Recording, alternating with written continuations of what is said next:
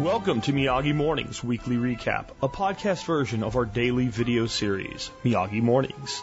Links to the video version of each segment can be found in the show notes for this episode. These recap episodes are part of the Survival Podcast feed, but are numbered independently as a special weekly edition of our show in all podcast feeds. How's revenge?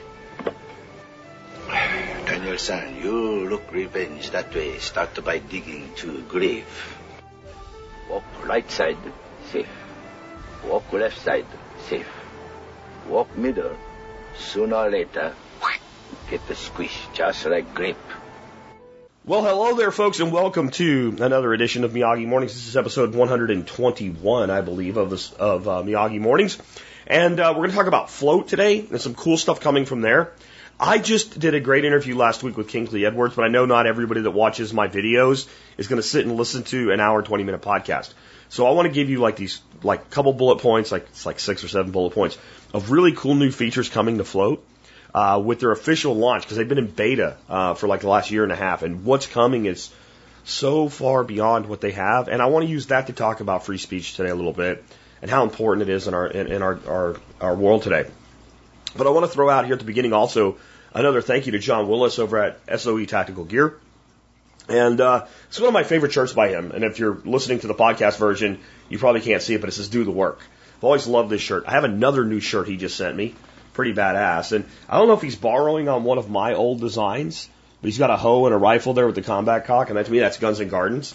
But the reason I'm not wearing it is because this one's actually really badass on the back. And you guys won't see it. But it says, welcome to my new normal, and it's like guns and canning supplies and tractors and shovels and basically guns, gardens, prepping. That's my new normal. This is an awesome shirt. I have links to both these shirts in the video notes. Anyway, let's start talking about this. So, like I said, I had Kingsley on, and I've always liked Float, but I've never really had any kind of a direct relationship with the Float team up until very recently. So I didn't really know what was coming, and I've always kind of seen Float like, okay, it's kind of cool. It's like a Twitter clone, and it is what it is. It's going to be so much more than that. That was basically Float beta.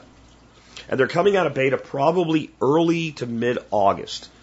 And here's just some of the things that's getting added to the Float platform. They're going to have their own native token called Float Token. It's going to follow the emission schedule of Bitcoin, so it's going to be limited supply, lots in the beginning, less and less over time, halvings, all that, except you're not going to mine it. By participating in the Float ecosystem, you receive allocations each block based on, how much interaction you get and how much content you put out and all that good stuff.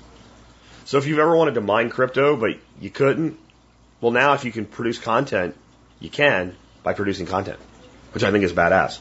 It's all that native token is going to enable a lot of other commerce as well. Some of that you'll hear about in a second. Float Marketplace is coming, and they will eventually have it to where it's not just like where you can go list some stuff for sale, like classified ads. Basically, you have your own storefront. Think of it like Etsy with crypto on a freedom of speech platform. Facebook, they're coming for you, bro. They are. Zuckerberg, they're coming for you. Float is not just going to stay a Twitter clone. Not only are they adding the marketplace, and again, think of the marketplaces like Etsy with crypto-only options and a payment gateway. They are also going to be adding communities, groups like Facebook has, which is one of the big advantages that Facebook has, in my opinion, over Twitter-like sites. People being able to say, hey, I want to discuss gardening, and I don't want to just chase a hashtag. So they're adding that. Very soon, in fact. They are, right now, and I don't know exactly what you have to do, but to live stream on Float requires some sort of third-party app. And somebody said, well, see, what you got to do is, and you got into anything beyond click a button and stream. I was like, I'm out. They're going to make that easier. They're going to make that go away. That was like a get by during the beta. And that leads me to something else I think is really awesome about Float, with the exception of the live streaming. What Float has that sites like Dbuzz and all that, Hive and Steam and all that don't, you sign up and then it just fucking works. That's how a social media website should be. You should sign up and it should just work. And if you're going to have cryptocurrency with it, you shouldn't have to do 87 things to make your wallet work. There should be a wallet there, and it should just fucking work. Well, that's what Float does already. Right now you have a Bitcoin wallet, so you have a Float wallet, and there will be other cryptos coming so that there can be more commerce in more ways for people. So Float can also be seen eventually to become your crypto wallet. Right now, they are looking also at becoming a library app. So they're going to be able to cross-function with the Library Odyssey video network. And that's just the first. They're actually going to create like kind of a federation of other, new media sites that allow all of the content to integrate together, becoming more of not just a place to share content, but a direct content aggregator. Because a lot of us, we use these other sites as well, and it'd be great if we could just aggregate that content to Float and back and forth. They're setting that up. I just really wanted to kind of point out, I think Float's like throwing down the gauntlet. They're going after everybody. Like, I always saw them this year as I was using them and learning the platform, like, okay, they're going after Twitter. No, they're going after Facebook. They're going after YouTube. They're going after everybody. Good. Because somebody needs to do it. Here's why I wanted to talk about that today and lead into this discussion on free speech. There has been a war on free speech in our country for a long time. With COVID, it was amped up to a level that's hard to even understand the logic behind it, other than they want total, complete control of people. And here's what I mean by that. There have been questions about all aspects of this illness and treatments for it. And anything that is conflicted 1% with whatever the talking heads are told to say in the media is immediately attacked and called conspiracy loon theory. This is dangerous. This is dangerous. Because if you can do it with that, what can't you do it with? This is something that literally affected the entire world. If you can do it with that, then you can do it with anything. Because a lot of things, the way you squash free speech and get away with it is nobody cares. There's only a small number of people that care about this thing. So it's really easy to squash free speech. When you have something that literally upends the entire world, and you can't question anything about it. And when you're in the realm of science, and science becomes a dictatorship, this is tyranny at a level that people just can't understand. We've been so blinded and dumbed down by our educational system, we don't even know what free speech is. Somebody comes to a private blog and makes a comment that's obscene, and you take it down and they say you violated my free speech. But then a site that is supposed to be a platform for speech starts limiting what can be said and punishing people who have built huge followings there, like taking away somebody's phone because you don't like the conversation they're having, and that's okay. And then in the realm of science, the one place that this was not supposed to be a thing, it's become de facto. We have doctors and scientists being threatened with having their careers destroyed for pointing out things that are inaccurate within the narrative, and a year later, year and a half later, being proven right after their reputations and careers are destroyed. And having people come up, well, yeah, but Trump thought that, so we of course didn't believe it. Like that should influence science. And I also want to talk about this thing with, Facebook and Twitter, YouTube, Google, etc. They're private companies. They can censor speech if they want to. No, I'm a private company. Jack Spirko, the Survival Podcast, and all my affiliated things are private companies. I get no money from the government. I don't work with the government. The government doesn't work with me. I don't try to set public policy, etc. What you have with these platforms, and that's what they are, it's very important to understand they're platforms. They have direct working relationships with our government, and they use public money. There's a link. There's a lot of links in today's notes. You want to go check them out down and below the video, including links to the T-shirts and all too. But there's one down there, and you can see where Facebook has received over $700 million in government subsidies. If you want to do research on the site that's on, you can find out how much Google and Twitter, etc. have gotten. Hundreds of millions, maybe billions of dollars. 700 million is 70% of $1 billion. Facebook has received, just in subsidies, over $700 million of your money, and then they decide what you are and are not allowed to say and share, and they censor things that are the opinions of doctors and scientists in the name of medicine and science. It's a bizarro world. And it needs to stop. And this is why I'm announcing today that I'm going full bore, pushing Float as my platform of choice going forward. Up until now, the platform I've been using, and I won't stop using it, but for these things has been MeWe. And I like MeWe, but I cannot have a conversation with anybody at MeWe. I can't talk to developers. I can't talk to the owner, the founder, etc. And what I see out of MeWe is this hidden backdoor thing where no one can see anything until they're on the inside. We're kind of sequestered away in a hidey hole. There's good and bad in that. My other problem, though, I haven't seen MeWe release a new feature in years. MeWe seems to have been built. They put it up. They support the platform. It is what it is. I've heard nothing out of MeWe that tells me anything that I want to see added is coming. No marketplace, no crypto integration. And they're still being hosted on Amazon Web Services, which is frightening. It really is. So I'm not going to leave MeWe. They've not done anything wrong to me. I have some really great groups there. But what I'm going to push every day going forward is Float. Because I believe there's a team there that is dedicated to two things that are incredibly important. One, first and foremost, free speech. But two, technological innovation. Building the next great platform. See, if when I really understood what Float's about to do, what I understood was the free speech is the icing on the cake as a business model. The important thing is the technological integrations.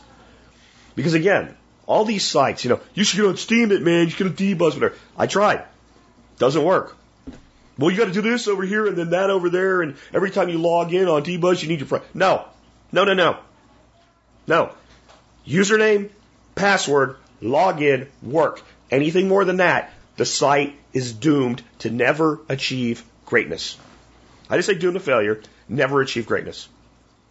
So that's where I'm going to be pushing everything going forward. And as these new features come out, we'll continue to build up our presence there, to speak and to be heard.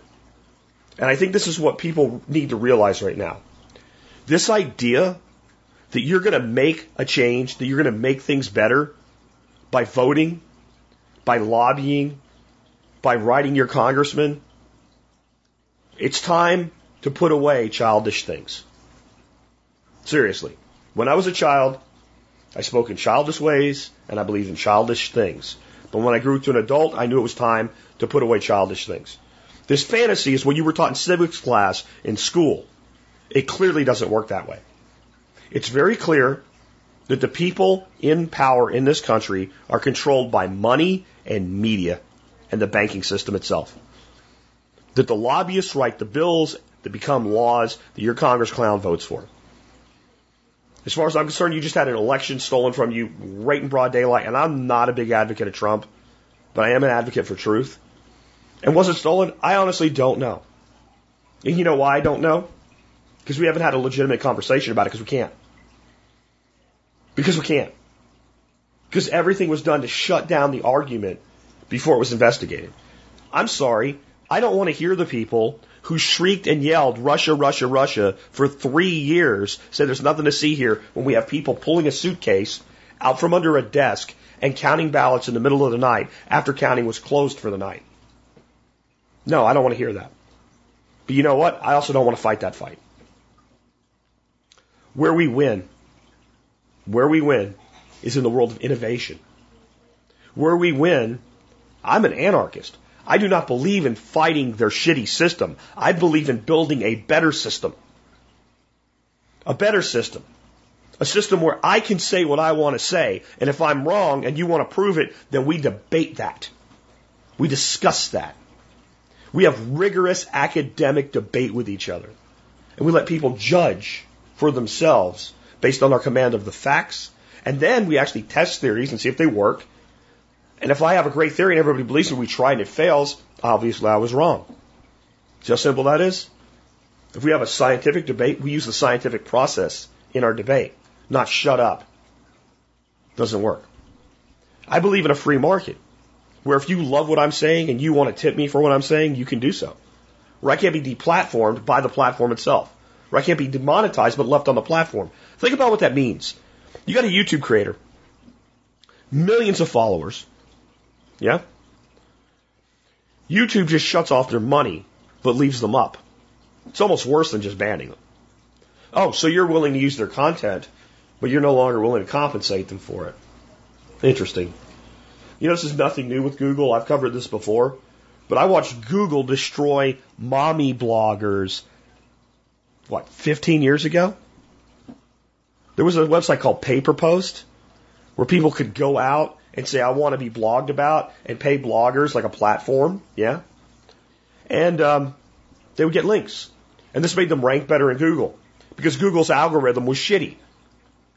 So instead of fixing their shitty algorithm, they had interns set up accounts at PaperPost, find all the bloggers doing it, and manually took their listings out of Google and adjusted their page rank to 0.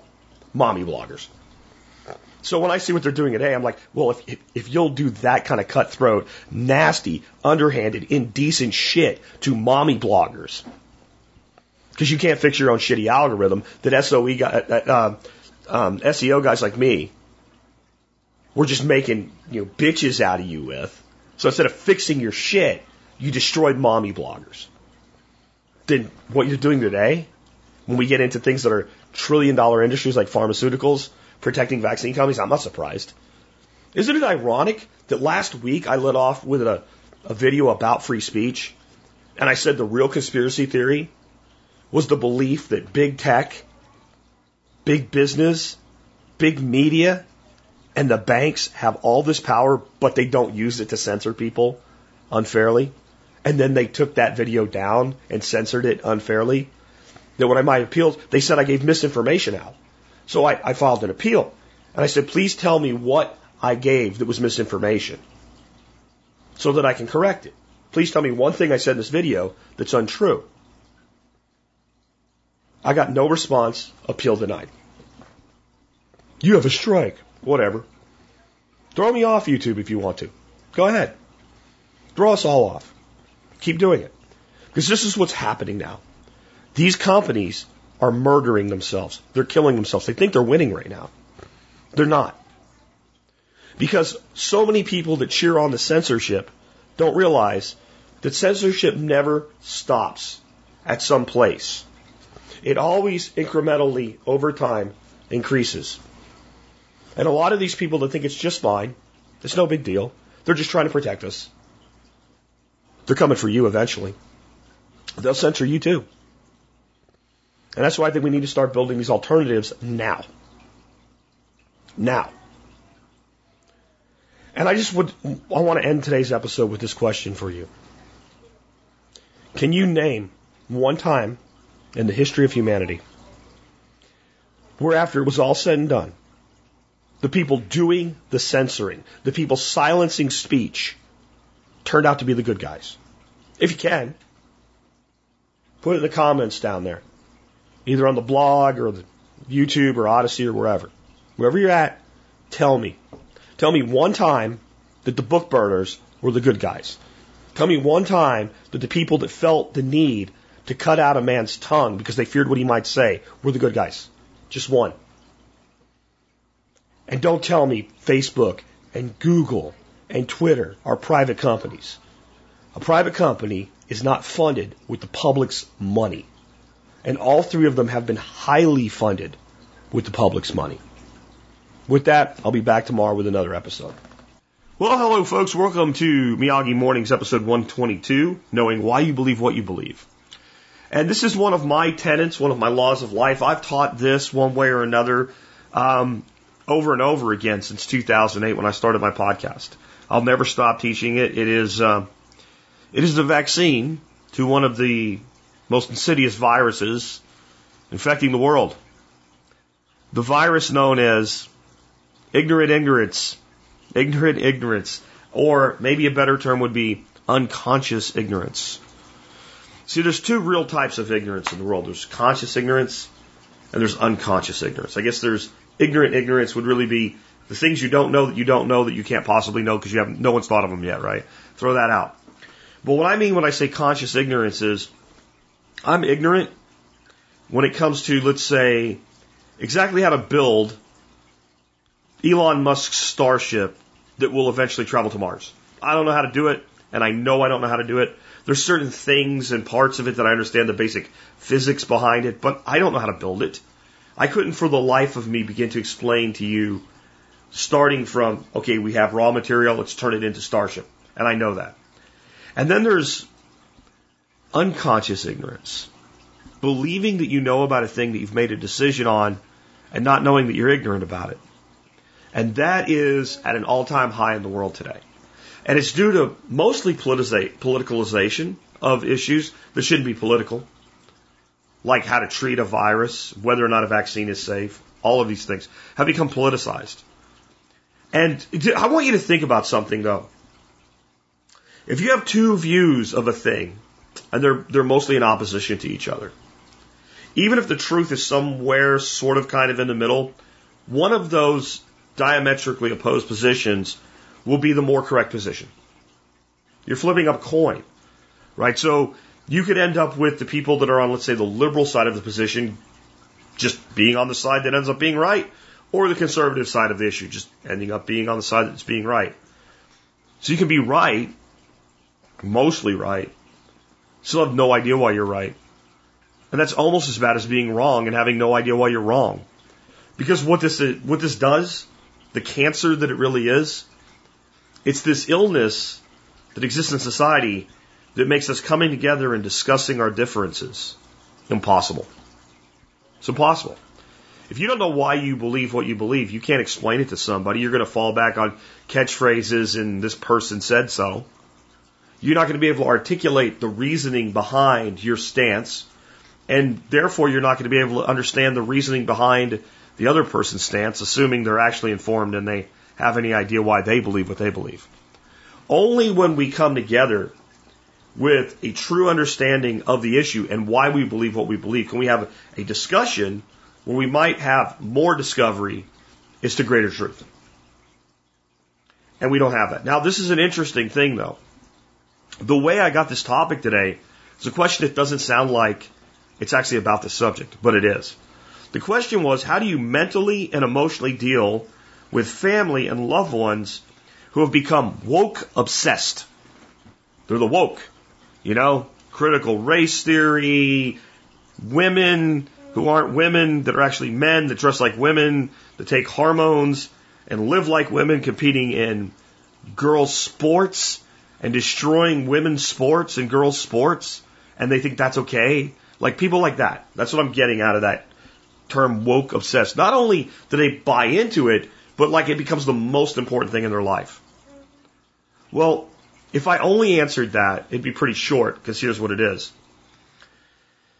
You have exactly one person in the whole world, in fact, in the whole universe, or even in the multiverses, you have one person where you can control what that person thinks, how that person feels, and what they do with the information given to them.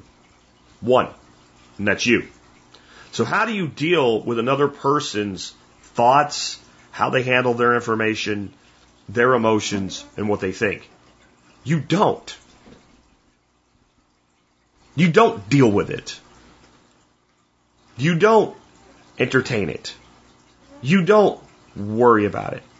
Because you should not worry about that which you do not control. I can't control what my wife believes or thinks. Now, we have different varying levels of interest in deep issues. My interest is much deeper than hers as a general principle, where her interest is deep at a specific time to a specific thing. So where I guess you would say I'm like the person that's well read, right? Well informed. And it's not just because I'm a podcaster. Like this is a personality trait innate to me. I was the kid that, we're going to have science class. Okay, so I'll read the science book. Like the whole book in the first week or two. And the whole book wasn't even covered in the class. And I'm done. Just give me the test and I'll take it.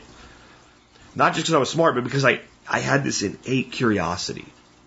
Science was interesting, so let me learn more about it. History was interesting. I read the whole book. I did this starting about 5th or 6th grade. I would get a class and a textbook and I'd read it. And then I would make notes, but they weren't normal notes, right? They weren't like, oh, I need this for a test. It was like, these are things I want to know more about. And then I would do independent research before there was an internet. It was so damn easy as to these other things that I wanted to know about. Who was this person? Was this person, like this person sounds way too good to be true. Were there any flaws in this person? And I would go to the library and I would look up information, which is mostly found in like encyclopedias, because that's how old I am. And I would form this broader knowledge. And then I would be like, well, that is about this particular time in history. And there's no more real information that's specific to this thing I want to know more about. Maybe I should read a book that was set in this time in history. Because now it's less controlled. It's more just about how somebody looked at it. And so I have this broad depth of knowledge. My wife's like, I don't care. All right? But what will happen is something will pop up and she'll have an interest in it. Because we respect each other, I can give her information, but I still don't control her conclusions or her emotions or what she decides to do after she makes her conclusion. And that's my wife. So if I don't control how my wife feels about and uses the information we discuss, who the hell do I control? No one else. I didn't control my son when he was a child and lived under my roof to that level, nor did I wish to, because then I would be raising a child versus raising an adult. Okay? And that's your job as parents, by the way, to raise adults, not to raise children. If you raise a child, look what you've done. If you raise an adult, good on you, right? A little thought there. Maybe we'll do an episode on that one day. So I don't control them. I don't control my grandchildren now, even though we're homeschooling them. I control their study habits to a degree. I control their effort to a degree in that if you don't put the effort in, then you have restrictions in your life that you don't like. So I create motivation. But I don't control that he's really into, like, my grandson's into big cats. I don't have to do anything to get him to learn more about leopards and jaguars and stuff like that. All I have to do to, like, encourage it at all is ask him a question that he doesn't know the answer to and walk away. Because that's how people operate. Okay? So I can't control any of those people. But yet, I think I'm going to control my Wokenista family member or loved one. You can't. So the answer is you don't do anything. However, if you want to have a constructive conversation with that person and have them understand where you're coming from and you understand where they come from, you also don't control the fact that they may not really know why they believe what they believe.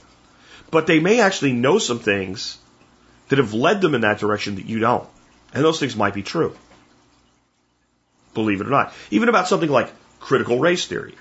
Now, I agree, before anybody loses their minds in some of the things I'm about to say, critical race theory is being used as a Trojan horse to get inside our schools and teach cultural Marxism to our children. I know why I believe that, by the way. I also do not believe that everything that comes from the world of critical race theory is incorrect. And I wonder how many people have this knee-jerk reaction to critical race theory on either side that literally know nothing about what it actually is or what it actually says. I'm going to ask you honestly, and I want you to answer this for yourself. You can put it in the comments if you want, but I don't need it. It's more important you ask for yourself. What do you actually know, not think, know about critical race theory, the theory?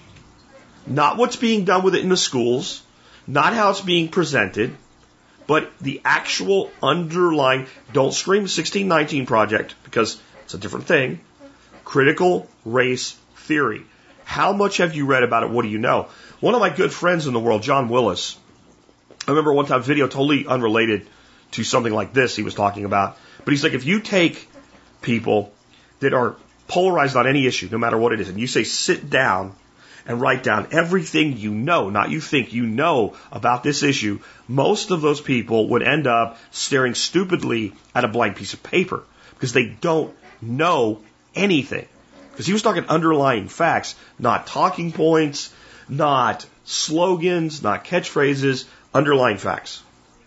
So here's an underlying fact about critical race theory that states there are structural things that have resulted in inequality over time in the world of the United States of America between black and white people. That is a true statement. Now, how much it still affects us today is debatable, but it ain't slavery. And there are people alive that were alive when it was going on.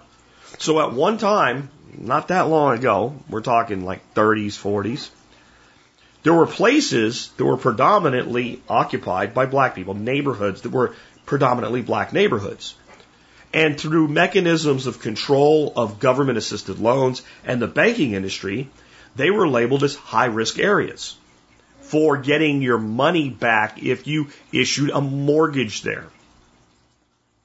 Now, this wasn't directly, black people don't get mortgages. It's where the black people mostly live, we don't do mortgages. Now, that is structural. And one of the components of critical race theory is that you can be participating in something that disadvantages one race over the other without being aware of it.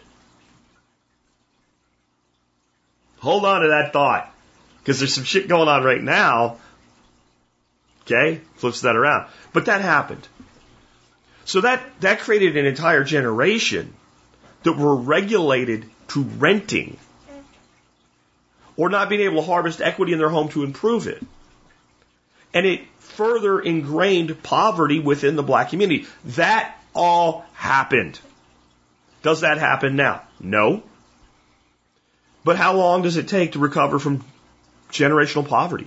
1, 2, 3 generations? I did it in 1. I come from a poor family. I got no assistance from my family. No one helped me. And in 1 generation, I went from being a poor-ass kid that it was the son of a bootleg coal miner. You want to talk about broke? Bootleg coal miner does not equal wealthy. And in 1 generation, I did it. But I will acknowledge it wasn't easy. And I will acknowledge not everybody could have done it. And I will acknowledge that somewhere along the way, I had some lucky breaks. But I also took advantage of them.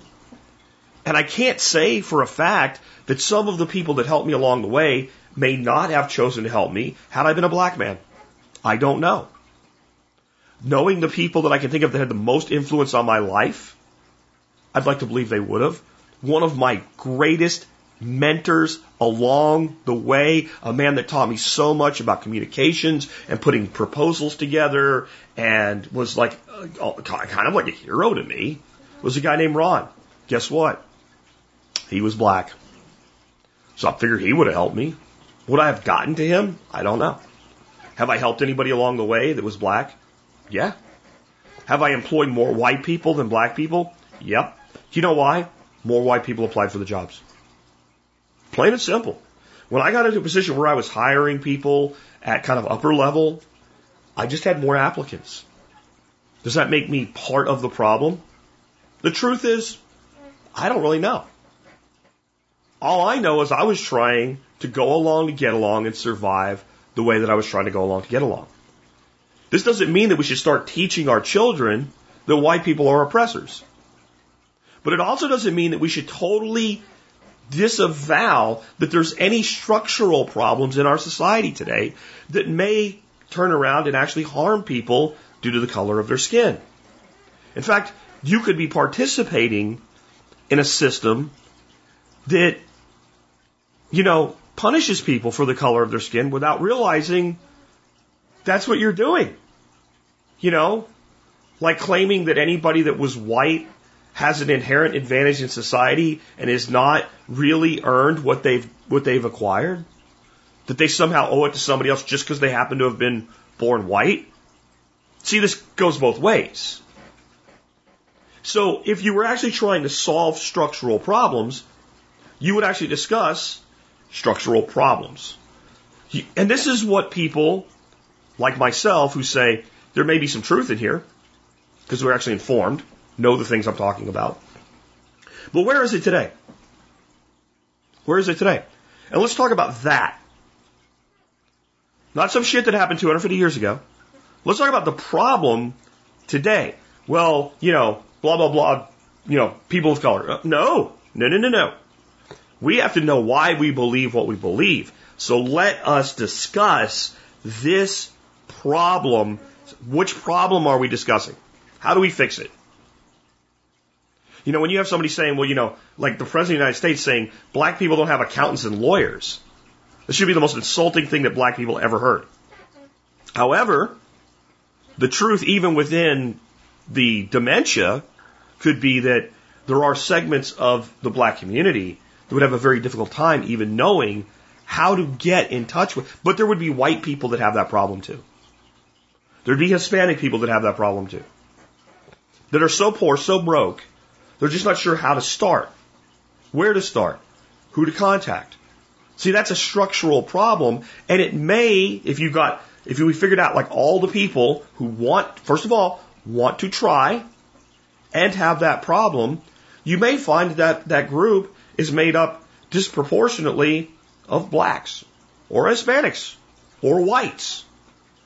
But it's still the same problem. So you build the solution to the problem. This requires knowing why you believe what you believe and focusing on the actual problem. You can look at any place that we divide society, and there's another hot button issue today, would be the treatment of COVID-19 through the use of alternative treatments, which should be mainstream treatments in my opinion, such as hydroxychloroquine. Why do I believe hydroxychloroquine can be used to treat COVID-19? Why? Well, not because some guy said so, not because, well, eventually we got a half-assed well-done trial that says so, because I understand the biochemical means by which it works. I understand that HCQ is an ionophore for zinc, and if you put zinc inside the human cell, it slows down or essentially shuts down the replication of mRNA replicating viruses. I know this is real science.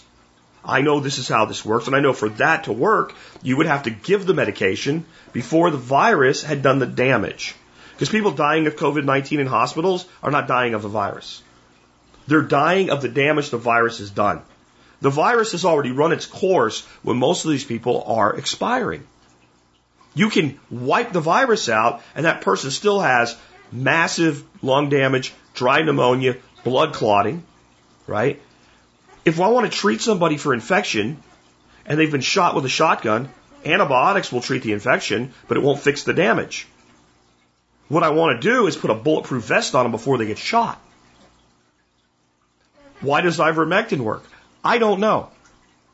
I don't know. And I know that I don't know. But looking at the body of empirical evidence and observational evidence of medical doctors who have used it, the preponderance of the evidence is that it works. Do I know this? No, but I believe this, and I know why I believe it, because the data directs that it makes sense. I do not understand the biological mechanism by which it would work, assuming that it does. And the doctors using it don't either. They haven't gotten that far yet. Do you know where ivermectin comes from? It comes from one spot near a golf course in Japan. It's the only place that it's ever been found in the world. And it is considered one of the miracle drugs of society. I know that ivermectin and hydroxychloroquine are safe to take as medications. Whether they work or not for COVID, that's a different question. I know they're safe. Why do I know they're safe? Because they've both been with us for more than 70 years.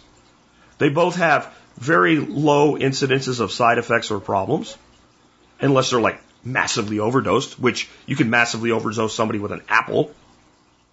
Right? You could massively overdose somebody with apple seeds and kill them. But we don't say that apple seeds are dangerous inherently of themselves. See how simple this is? This is not hard to understand. So I know that it's safe. I know that hydroxychloroquine is safe because in over 70% of the world, you can walk into the equivalent of an Eckerd Drugs and buy it over the counter without a prescription. And we don't have people dying from it. So when the establishment told us early on it was extremely dangerous to take, I didn't think I knew that was a lie. So since I knew it, I also believed it. We can believe something and know something. We can believe something and not know something. We can either be Gnostic to it. Gnostic means knowing, having knowledge of the thing, and hence the belief. We can be agnostic. I don't know, but the evidence indicates, so I've chosen this belief. If we could get society to think this way, and here's the important thing. Let's say somebody turns you on to this video, and you disagree with my conclusions. It's okay. It's okay. But the only way we could discuss the disagreement productively is for us to know why we believe what we believe. And I'll end with this. The only way I believe that you can know why you believe what you believe is to be able to argue the counter argument intelligently. You have to actually research something to the point where, okay, I know what I inherently believe. I know what my prejudice is, my life experience, my bias, my perception, my innate knowledge, my long-term gain knowledge. I know where I come down initially. And if it makes you more comfortable, you can dig in there first. And then once you're sure you know, then you have to go over to the other side and say, imagine I'm an attorney and I'm trying to represent my client even though I know he's guilty. Or I think he's guilty. I still have to try to prove to a jury that there's reasonable doubt to his guilt. So I have to use everything that I can to make that case, or I'm not doing my job. If I can't do that, I should step aside and say I cannot represent this person. Right? Makes perfect sense. That's what you have to do. To know why you believe what you believe, you have to research the other side's argument and fully understand it. And then you still have to be willing to have a conversation with them that says, present your argument. And what you'll end up is having a discussion, if you've done this, assuming the other person's not fully informed, that's very judo-like. It's actually more like Sistema, like Russian Sistema. It's just kind of like they can't get a grip on you. And it's very frustrating for them. And you have two things you can do then. You can be productive with it, or you can be destructive with it. If you're just trying to prove your point, just prove you're right, you're destructive. If you're trying to lead them somewhere. And the best way to lead somebody somewhere is, well, why? But why? Well, how does that work exactly? Give me an example. Let them tell you their side of the argument.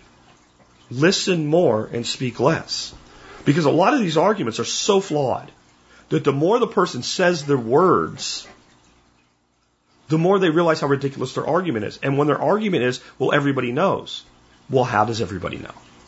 Well, so-and-so says. Great. Why should we listen to that person? What are they basing that on? The science. Well, what is the science?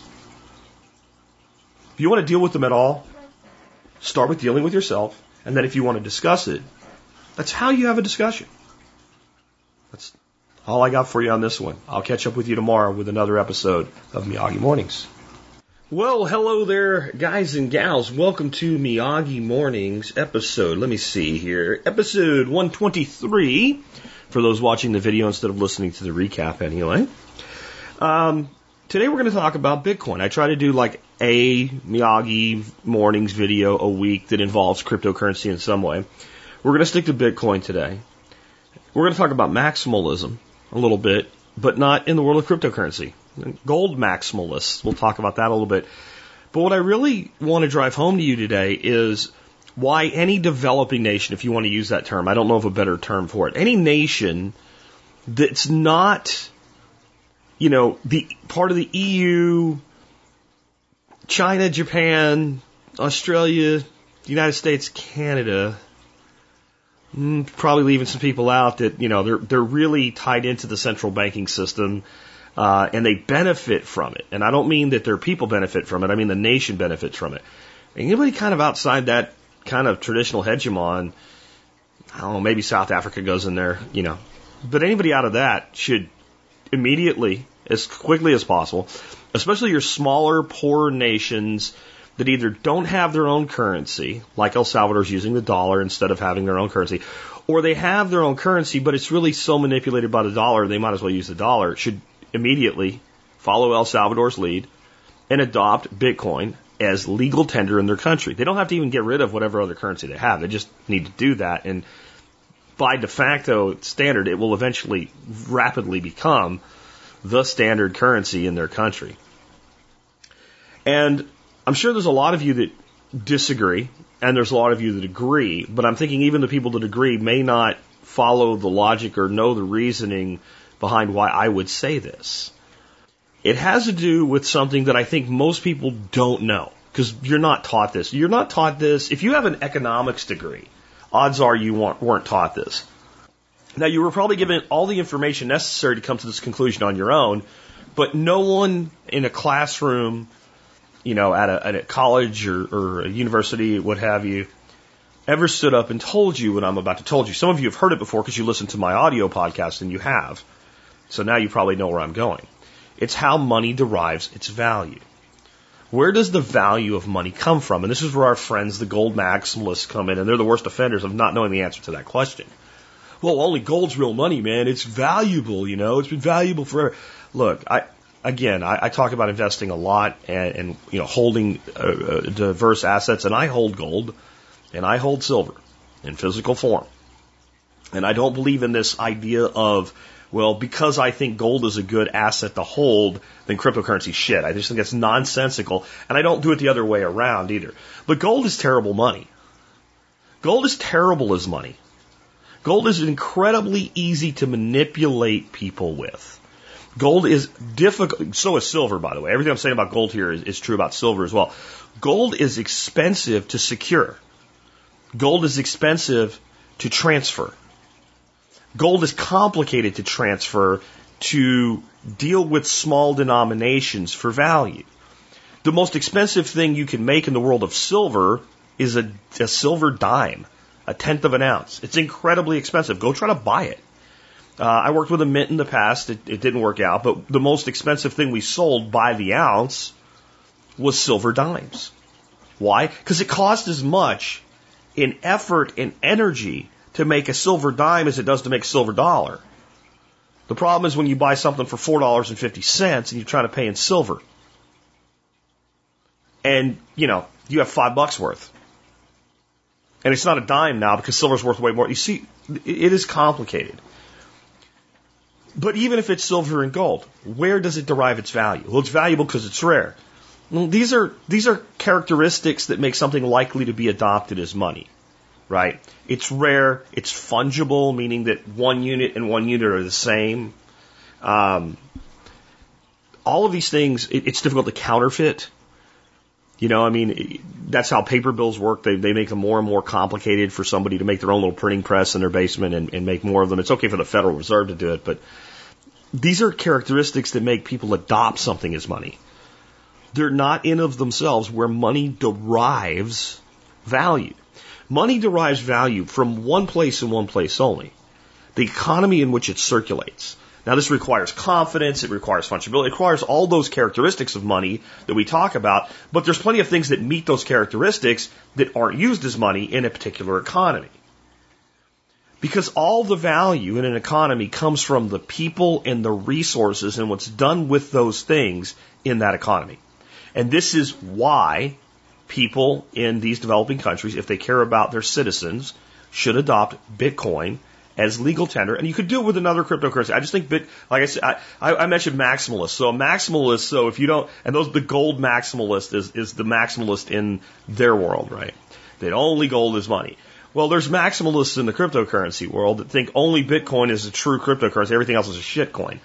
I would call myself, I do dabble in altcoins, but I would call myself almost a maximalist light, if that's a thing. I believe that the best cryptocurrency for the world is Bitcoin. I do have some issues with it being, basically, it can be a surveillance coin. Yeah, I understand that. We're developing more and more ways to change that. And it's why I like privacy coins like Monero and Pirate Chain, right? So, maximalist light. But when it comes to a nation that is trying to free its citizens from the clutches of the global banks, Bitcoin makes the most sense, especially with technologies like Jack Mallers' Strike, where you can spend $1 worth of Bitcoin and it doesn't have big fees. And anybody can be up and running and basically be banked with Bitcoin or dollars in seconds. It's very, very powerful. And it solves these problems that gold and silver would have. Like, imagine El Salvador's decided we're going to make gold our currency. They have the same problems they do if they're going to make dollars, U.S. dollars their currency, and the same problems if they said we're going to make the El Salvadoran dollar and just print our own money. You still have all the same problems that the banks can fuck with your currency. And you only can acquire dollars or gold by going outside of your economy and taking your value and distributing your value in return for something you don't control. And if you use your own currency, the El Salvadoran coconut bill or whatever, then you are subject to the manipulation of the banks devaluing your currency. You also are now putting a tool into the hands of your future politicians, even if everybody that was in power at the time you did it was as pure as the driven snow and would not, inflate the currency when they shouldn't, etc. Somebody will eventually. You will get voted out. There will be a new dictator. There will be a new regime. You'll die of old age. And so sooner or later, you will have somebody have, the one ring, the ring of power, one ring to bind them, right? And that is the power of the printing press. And they will use it. So if you did manage to make your own currency work, you will have it destroyed eventually unless it is hard-coded that power cannot be wielded. It cannot be used. That's what Bitcoin does. But what Bitcoin really does for a country like El Salvador is let them build value in their economy from the circulation of value within it without exporting it. And the only thing that can do that well right now is a cryptocurrency. Again, I just think Bitcoin is the best one for the job. Here's what I mean by that. If El Salvador needs more dollars in their economy, how do they get them? Right? But if El Salvador needs more Bitcoin in their economy, how do they get it? Well, they can mine it. But they also can just begin trading and using it, and you end up with Bitcoin flowing into that economy and not going back out as it accrues value. This is the issue that a lot of people point out with Bitcoin. By the way, it's very true of gold, too. The problem with Bitcoin is people don't want to spend it. That people hold on to it. Right? Because it's deflationary, because people buy it for the purpose of it going up in price, they don't let go of it. It doesn't circulate. But why? Remember yesterday when I talked about, critical thinking and knowing why you believe what you believe, and I said the most important thing you can ask is, but why? But why? Why do people not spend Bitcoin? Because it goes up in value. Maybe. Lots of things go up in value that people let go of. Why? Well, because they buy Bitcoin. They're not paid in it. It's not the dominant form of capital that is given to them in exchange for whatever value they produce, whether that's labor, whether that's intelligence, whether that's information. Most people in the United States are paid in dollars. If immediately you went to work for me, for instance, let's say I formed Jack Inc., and I said anybody who works for Jack Inc. gets paid in Bitcoin, you'd start spending Bitcoin like that. Now, you might spend it by converting it to dollars, but you would spend it. See, here's the reality. Anybody who has the means to do this, right, so they make enough money to do what I'm about to explain, and enough discipline and concern for their future, will follow three baskets that money goes into. You have immediate use, and I consider immediate use anything that's used within a 30-day cycle of receipt. Like, there's a certain amount of money you're going to pay your electric bill with. You're watching this on the internet, you probably have an ISP, an internet service provider. You're going to pay them. Even if you get paid on the 1st of the month and that bill's not due to the 28th of the month, essentially that money is gone the second it comes in. Now, many people, unfortunately, that's all they have, right? But people that make a surplus of income, that make more than they spend because they're disciplined enough to live on a fucking budget like a fucking adult, like you should have been fucking taught in school and they didn't fucking teach you. And yes, I threw out all those F words because you fucking need to hear that if you're not doing it. Have two other baskets of money. And then the third basket has a lot of diversity of what could be in it, right? It could be gold, it could be silver, it could be Bitcoin, it could be stocks and bonds and mutual funds and all, real estate holdings, right? That's long-term money.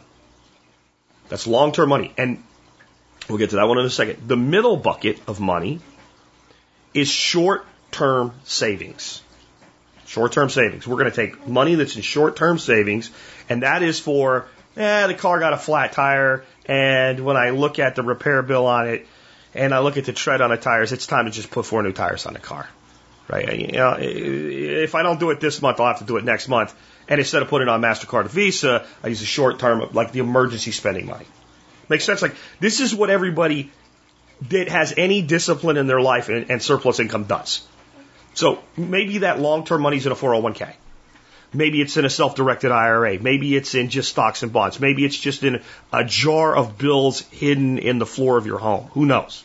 But you still have those three buckets. That third bucket, people that are sane and disciplined investors do not give a flying shit when the price goes down or up or down. They don't worry about it because they know the long-term trajectory if they're disciplined investors. If you're putting long-term money into Bitcoin and you're a disciplined investor and Bitcoin cuts in half, you shouldn't worry about it. All you should be thinking is now the amount of Bitcoin that's going to go into that third bucket goes up. The quantity goes up. I'm buying more. Right? No one worries about that with all these other investments, but also we're going to worry about it with Bitcoin because it's volatile. All right. The immediate spend money. The fact that Bitcoin's volatile means nothing because this is the objection I get. But what if it crashes? It doesn't matter. It doesn't matter. If my bill's $5 this month and I got $5 worth of Bitcoin, I pay it. The midterm money is where you might see some use of either stable coins or something like the US dollar. That midterm money would be the money that people would maybe convert. And we'd have a certain amount of stable value here. A stable value fund? Oh, you ever heard that term before? Right? In the middle, we're transacting in Bitcoin. We're saving a significant portion in Bitcoin, and we might be putting a little bit into some sort of a stabilizing basket. If I started paying you 100% in Bitcoin, you'd end up with something that would look very much like that very, very quickly. You might realize, the bears are coming for the market right now, and I want to make sure I can afford those new tires or whatever, so I'll move a couple $1,000 into Tether or US dollars or, Mexican pesos or wherever I live. But my transactional, as long as everybody accepts it.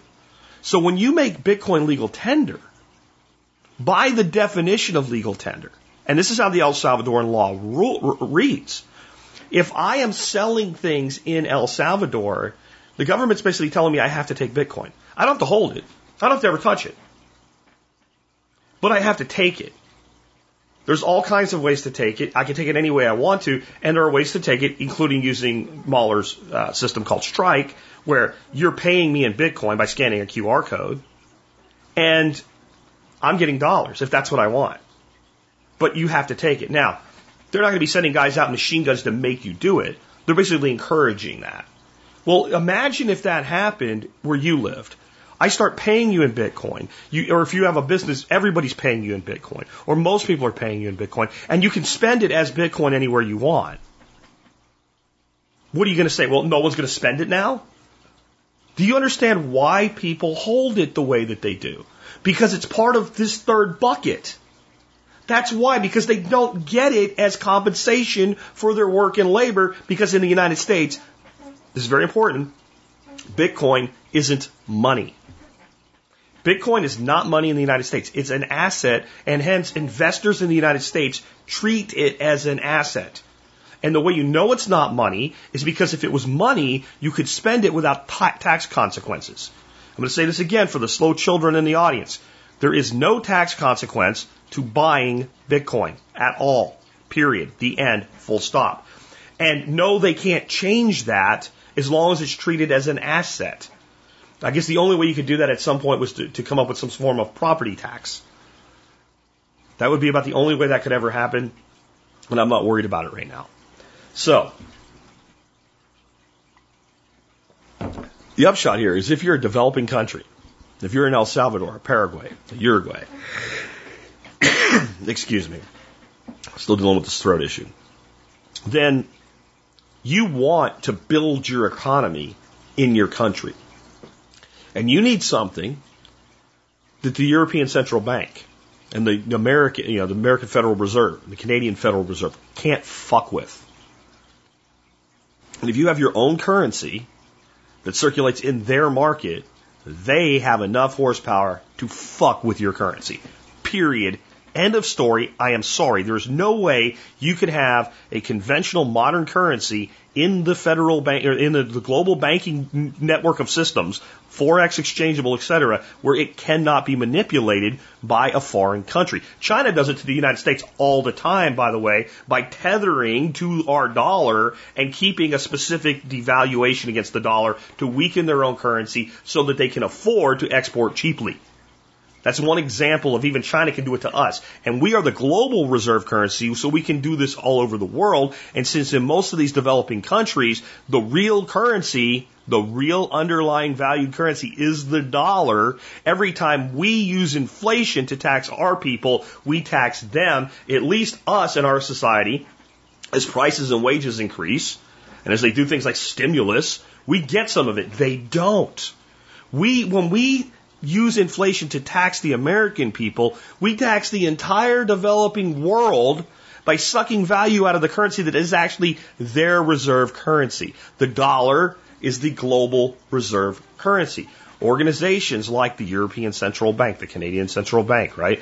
These organizations are large enough that they can play in this game of baseball. They can hold their own. They don't always win. They usually lose, but they only lose by a little bit. If we compare it to baseball, then El Salvador would be the Bad News Bears, and the United States would be whoever won the World Series this year. They can't play in the same stadium. They can't win. Because Bitcoin cannot be changed. Because it's ironclad, and because things like the Lightning Network and innovative technologies like Strike have taken away the whole, but I can't buy a scone and a bagel and a coffee. Yes, you can, for no fees at all. Now that that's gone, as these countries do this, it will enable them to grow their economies free of our chains that we place on them. And if you can tell me something else that'll do that, go ahead. Go ahead. I'll listen. But bring facts, logic, and reason to your argument. Because the little papusa lady that sells her pupusas on the street corner can do that with Bitcoin right now. In fact, she's doing it right now. She's there right now while you're listening to this, selling pupusas for Bitcoin. It ain't going to happen, gold maximalists with gold.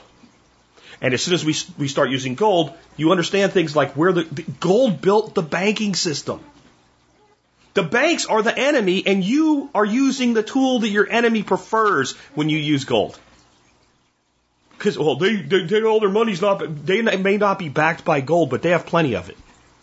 Because if you're going to use gold, the only way you're going to be able to use it and flow it through an economy and make it work with security is to use a custodian, a bank.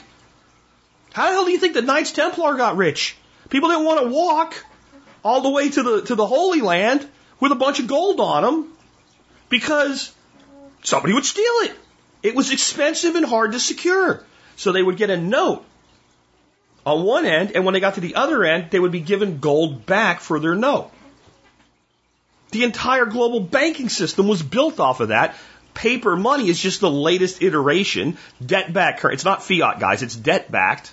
Debt-backed currency is the latest iteration of that. It's their game. It's their weapon of choice. Cryptocurrency. It is light. It weighs nothing. It's immediately transferable. All the problems that people come up with, why you need Bitcoin Cash or whatever, they're all solved at this point. They don't exist. They don't exist. About the only one left is privacy. Privacy is going to continue to be built on top of the Bitcoin layer. And eventually it may be as good as anything coming out of the privacy coin world. I don't know about that. But again, I'm looking at this now from being the president of Paraguay, not as Jack Spirko, crypto anarchist, right? I'm looking at from his standpoint of taking care of his people. And I said on my last video about this, the reason I think all this will happen is that people act in their best interest. And a couple of people said, well, so you're saying the United States acts in its best interest? Our government does. Our government acts in the best interest of its government. Well, that's if you want to be in charge of the world. And that's what we want. And that's what we've been brainwashed to want as people, to be in charge of the world leader, to control everything. Everything we do is okay. Everything everybody else does that we don't like is bad. If you're Paraguay, you have no hope of becoming that. You have no desire, no motivation. So the best thing for the government of Paraguay or Costa Rica or Belize or El Salvador or any of these countries is to empower their people. That's the best thing for those governments to do. All the problems they have relate to their nations being impoverished while we sit and extract value from their nations.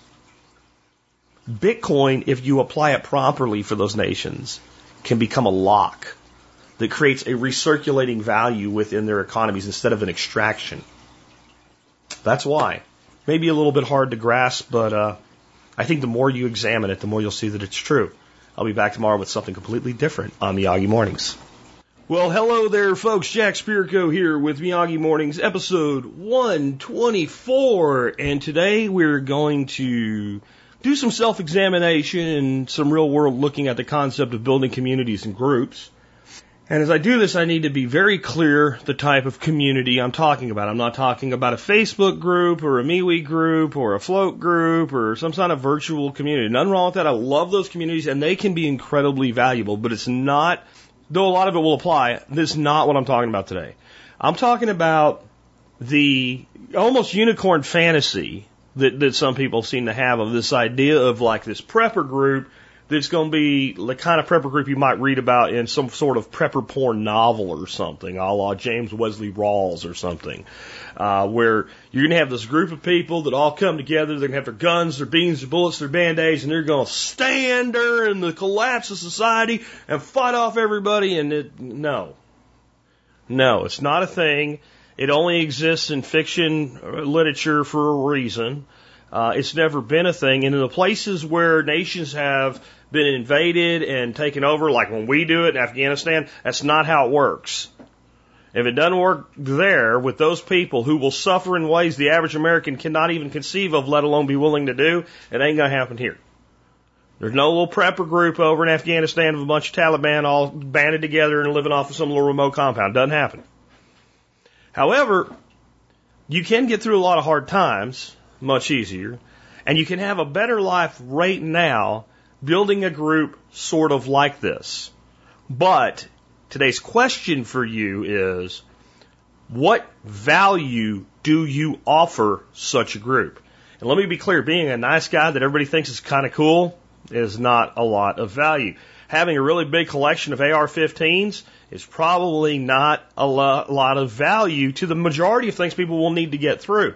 See, what people mean when they say this, and this is the glorious ideal that's spouted, and I think it's a good ideal to shoot for, understanding you will always fall short of it. In many religions, there is this kind of like, this is the ideal. This is what you always need to shoot for. You will always fall short, therefore the grace of God, right? That type of thing. But yet you keep shooting for it, but you accept that you will not fulfill it. And boy, I'll tell you, religion's one thing, but when it comes to this world, this corporeal world that we live in, having this fantasy about this type of a society being able to be built to the point where it doesn't need anybody else is dangerous, because it leads to complacency, which leads to not improving your value, which leads to a weak group if you even hold one together.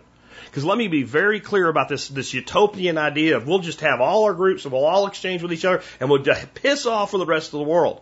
I'm all for the rest of the world pissing off. I rely on them as little as possible. I've set my life up so that when we went through this COVID shit over the last year and a half, my life didn't change jack diddly crap. Right? But I still relied on outside services and outside people. And you're going to have to. Because there are nation states that want to be self-sufficient and cannot be.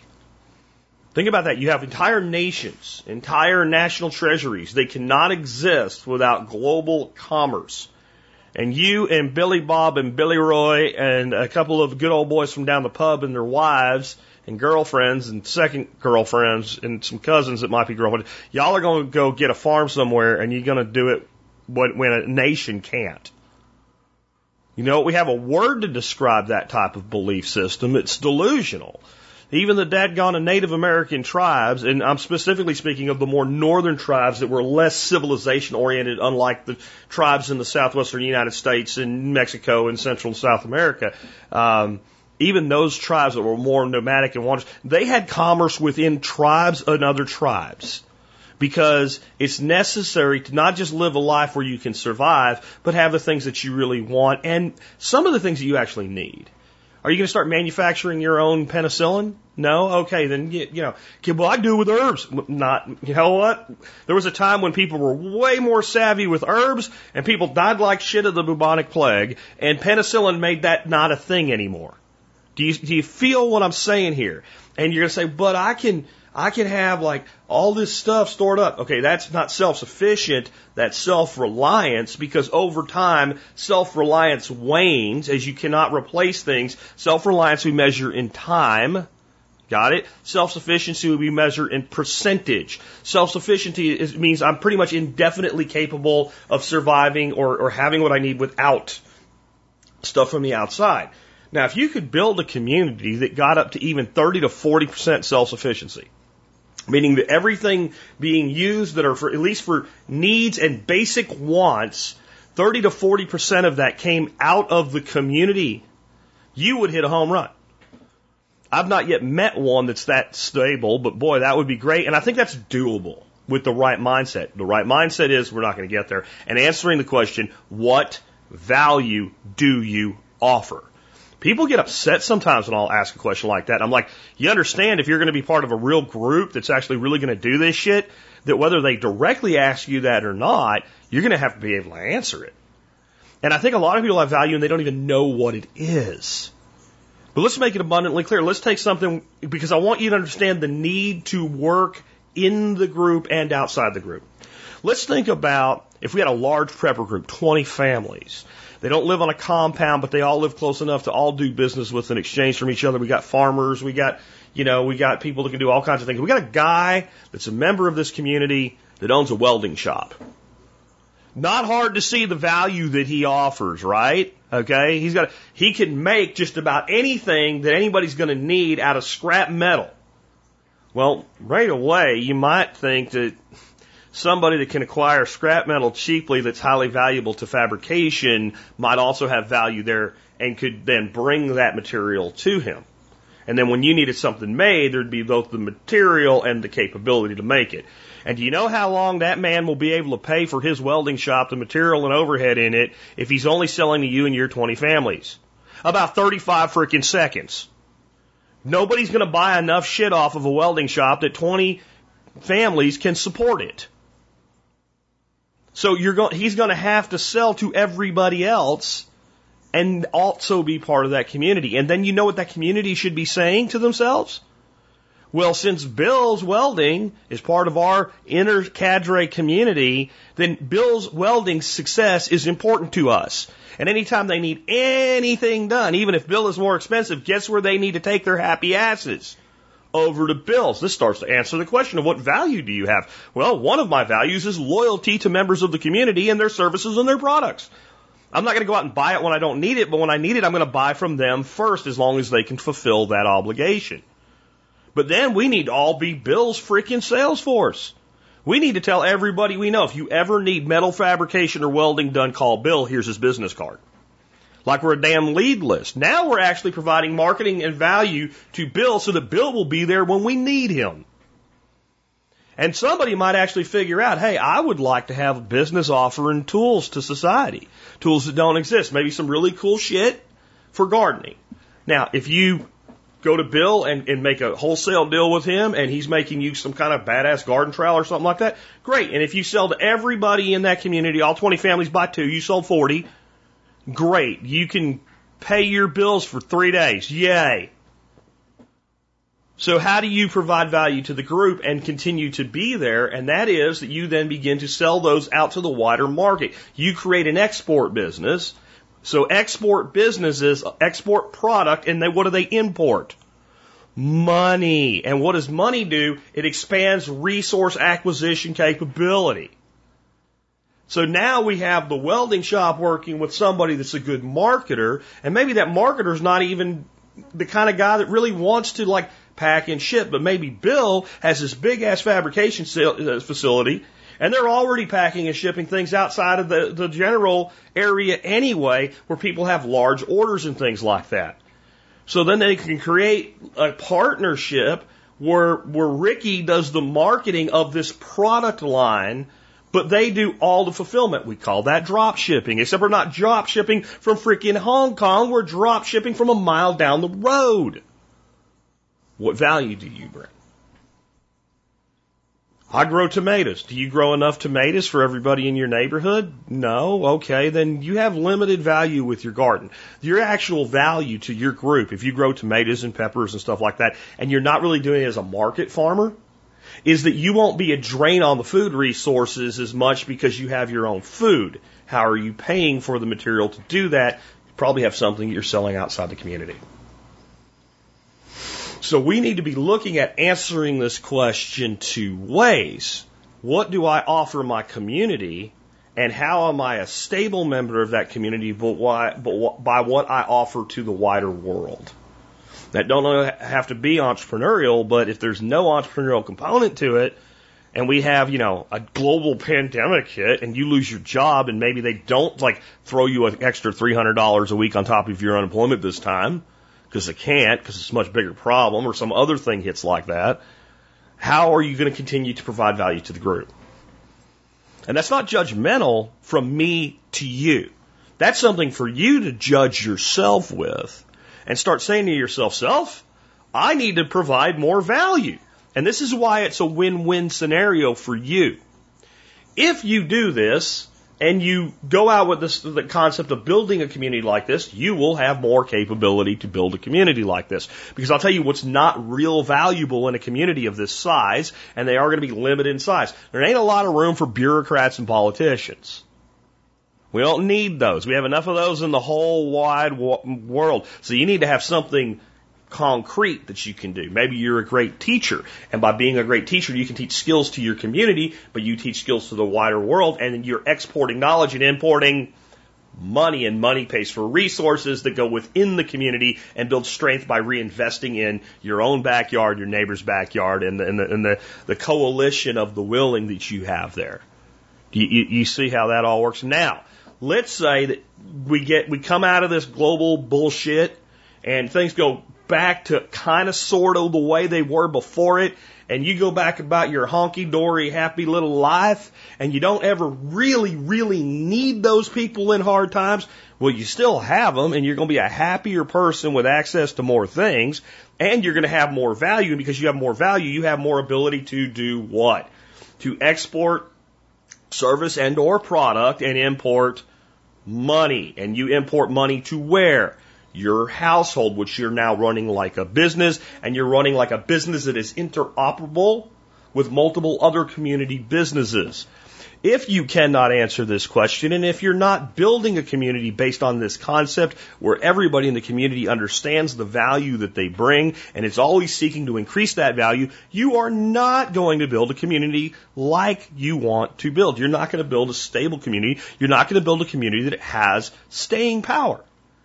Now, there are some communities out there, some groups that have been put together sort of haphazardly that work.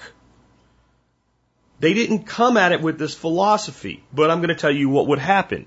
If you said you got this group and said, well, who's part of this community? First of all, anybody in it probably knows everybody in it that's really in it. There might be some peripheral people that think they're in it and they're not. That happens all the time. But like the core, the real people in it, you're going to go to any single person in that community. You're going to say, who's in it? And I know they probably don't want to tell you, but if they were willing to tell you, they'd say, Bill, Tom, Fred, Mary, Sue, Nicole, whatever, right? And then you would say, well, what value does Bill bring to your community? And they will spit out a freaking answer. Bill might not even realize how valuable it is to the community, but the community knows. And then it works. So if it works when it's done unconsciously, because it naturally flows, we have the innate genetic predisposition to build and maintain and grow relationships when those relationships offer mutual value. That is how every tribe, civilization, town, community that started from nothing formed. And then the bureaucrats take over, it gets too big, and it all gets screwed up. But these tight-knit groups always come from Bill does this, Tom does this, Sherry does that, Nicole can do this. And that doesn't mean that when somebody gets old or tired and can't do as much anymore that we discard them. No, the fact that they invested in it makes them worthy of being cared for as they age. This is how I grew up in Pennsylvania. This is why, as a kid, my grandmother at harvest time in the garden, when we had more than she could bear to can, would pack up bags, write family names on them, and I'd go take them and give them away. And you know what they all went to? They all went to people that were such senior citizens and didn't have kids living at home anymore, that they had no time, no ability, no capability to produce their own food. And so they were kind of living on that fixed income. And my grandmother knew that 2 bags of maybe old Lady Catchmer couldn't grow a garden anymore. But if I brought her 2 bags of food, she could still can it. And that would help her get through winter. And nobody told my grandmother that that's how this was supposed to work. But it worked naturally. So my point to you is, if you focus on it, if you grow it and you develop it, there is no downside to increasing your value every day just a little bit. And if you increase your value to others by 1% a week and compound that over a decade, the results are phenomenal. And if you go at the idea of building community based on this philosophy, since it works naturally all by itself, imagine how powerful it is when you intend it, when you will it, and when you commit to it, and when others that are part of it do the same. With that, hope you guys enjoyed this week of Miyagi Mornings. I will catch up with you next week with another 4 videos next week. And remember, you can get all of these segments, the Miyagi Morning segments, on Friday mornings. We drop the recap podcast episode audio only. And those of you that have just found me and are like, oh, this guy's a podcaster, this is his podcast. This is not my podcast. This is a short video. I do 4 new podcasts a week and 1 that's a recap of these episodes. And they are available in audio format in all of the syndication services. You can find me just by searching for the Survival Podcast. Thank you for tuning into this week's episode of the Miyagi Morning Recap. Remember, I do Miyagi Mornings to create short and shareable content for your friends and family who may not be up to listening to an entire podcast. Each of these segments from today's show is only 5 to 8 minutes long and can be shared as both YouTube or Odyssey videos. Links to the video files for each segment are in today's show notes. If you want to submit a question for Miyagi Mornings, just email jack@thesurvivalpodcast.com with Miyagi Mornings in the subject line. All subjects other than politics are welcome for this special series. And please remember, you can always support the Survival Podcast by doing your online shopping at tspaz.com or becoming a member of the Members Support Brigade.